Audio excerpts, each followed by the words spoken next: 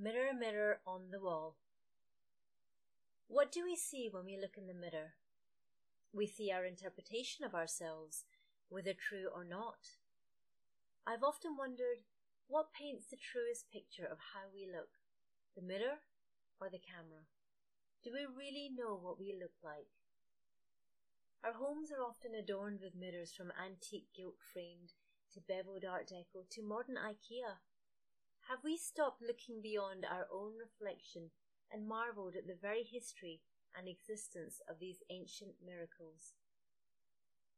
Every home has a mirror, and when outdoors ladies carried compacts.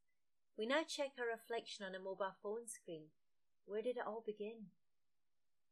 The silver glass mirrors as we know them originated 200 years ago, but we have been looking at ourselves for thousands of years. Mirrors have existed as long as mankind, ever since we have been able to wander past the babbling brook that has run silent and still. We have been able to peer into it and see ourselves. At first this was considered magic. Who was that face peering back?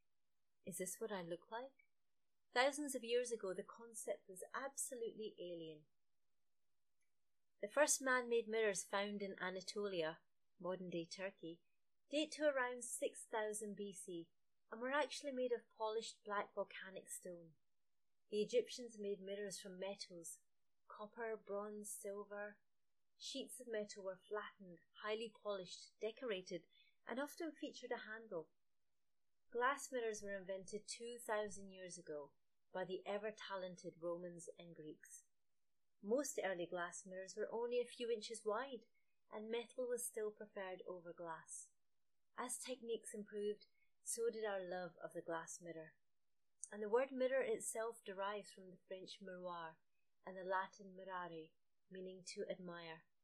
Most mirrors are fittingly adorned with images of the gods: Eros, god of desire, and Aphrodite, goddess of beauty and love.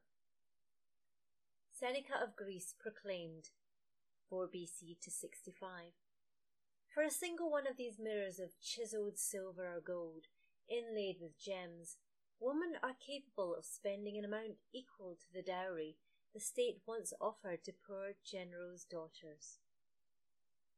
The glass mirrors we know date back to the 3rd century, and the deadly toxin mercury was used about 500 AD to create more reflective mirrors. It would take another 1000 years before we discovered a safer and more efficient way to make mirrors. In the 14th century, rare and beautiful rock crystal was used. However, the Venetians soon after perfected the mirror and cemented Venice's reputation as Europe's leading exporter. They cleverly created a special reflective mixture incorporating gold and bronze, making the subject appear more beautiful. Perhaps the earliest Photoshop and filters that we know of. The skill used, combined with the incredible demand, made mirrors prohibitively and eye-wateringly expensive at the time. The cost of one Venetian mirror was comparable to the cost of one large naval ship. It is said that some noble estates had to sell a resident in order to afford a single mirror. One mirror in particular cost more than a Raphael painting of the same size. In world history, the mirror means so much to various cultures. In medieval Japan, the mirror was believed to ward off evil spirits. Over the centuries, it has been used for witchcraft, military coding, decoding, and blinding enemies during wartime using sunlight. A perfect example of the beauty of mirrors is the Hall of Mirrors in the Palace of Versailles. At 73 metres long, it is adorned with 357 mirrors, and on special occasions it was lit with 20,000 candles to transform it into a breathtaking corridor of light. Perhaps our homes aren't as decadently decorated in terms of mirrors, and it is highly doubtful we would have a Venetian mirror hiding in our attic. However, certain styles of mirror do well.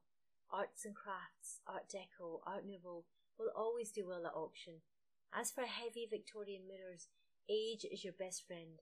The older and more ornate, the better.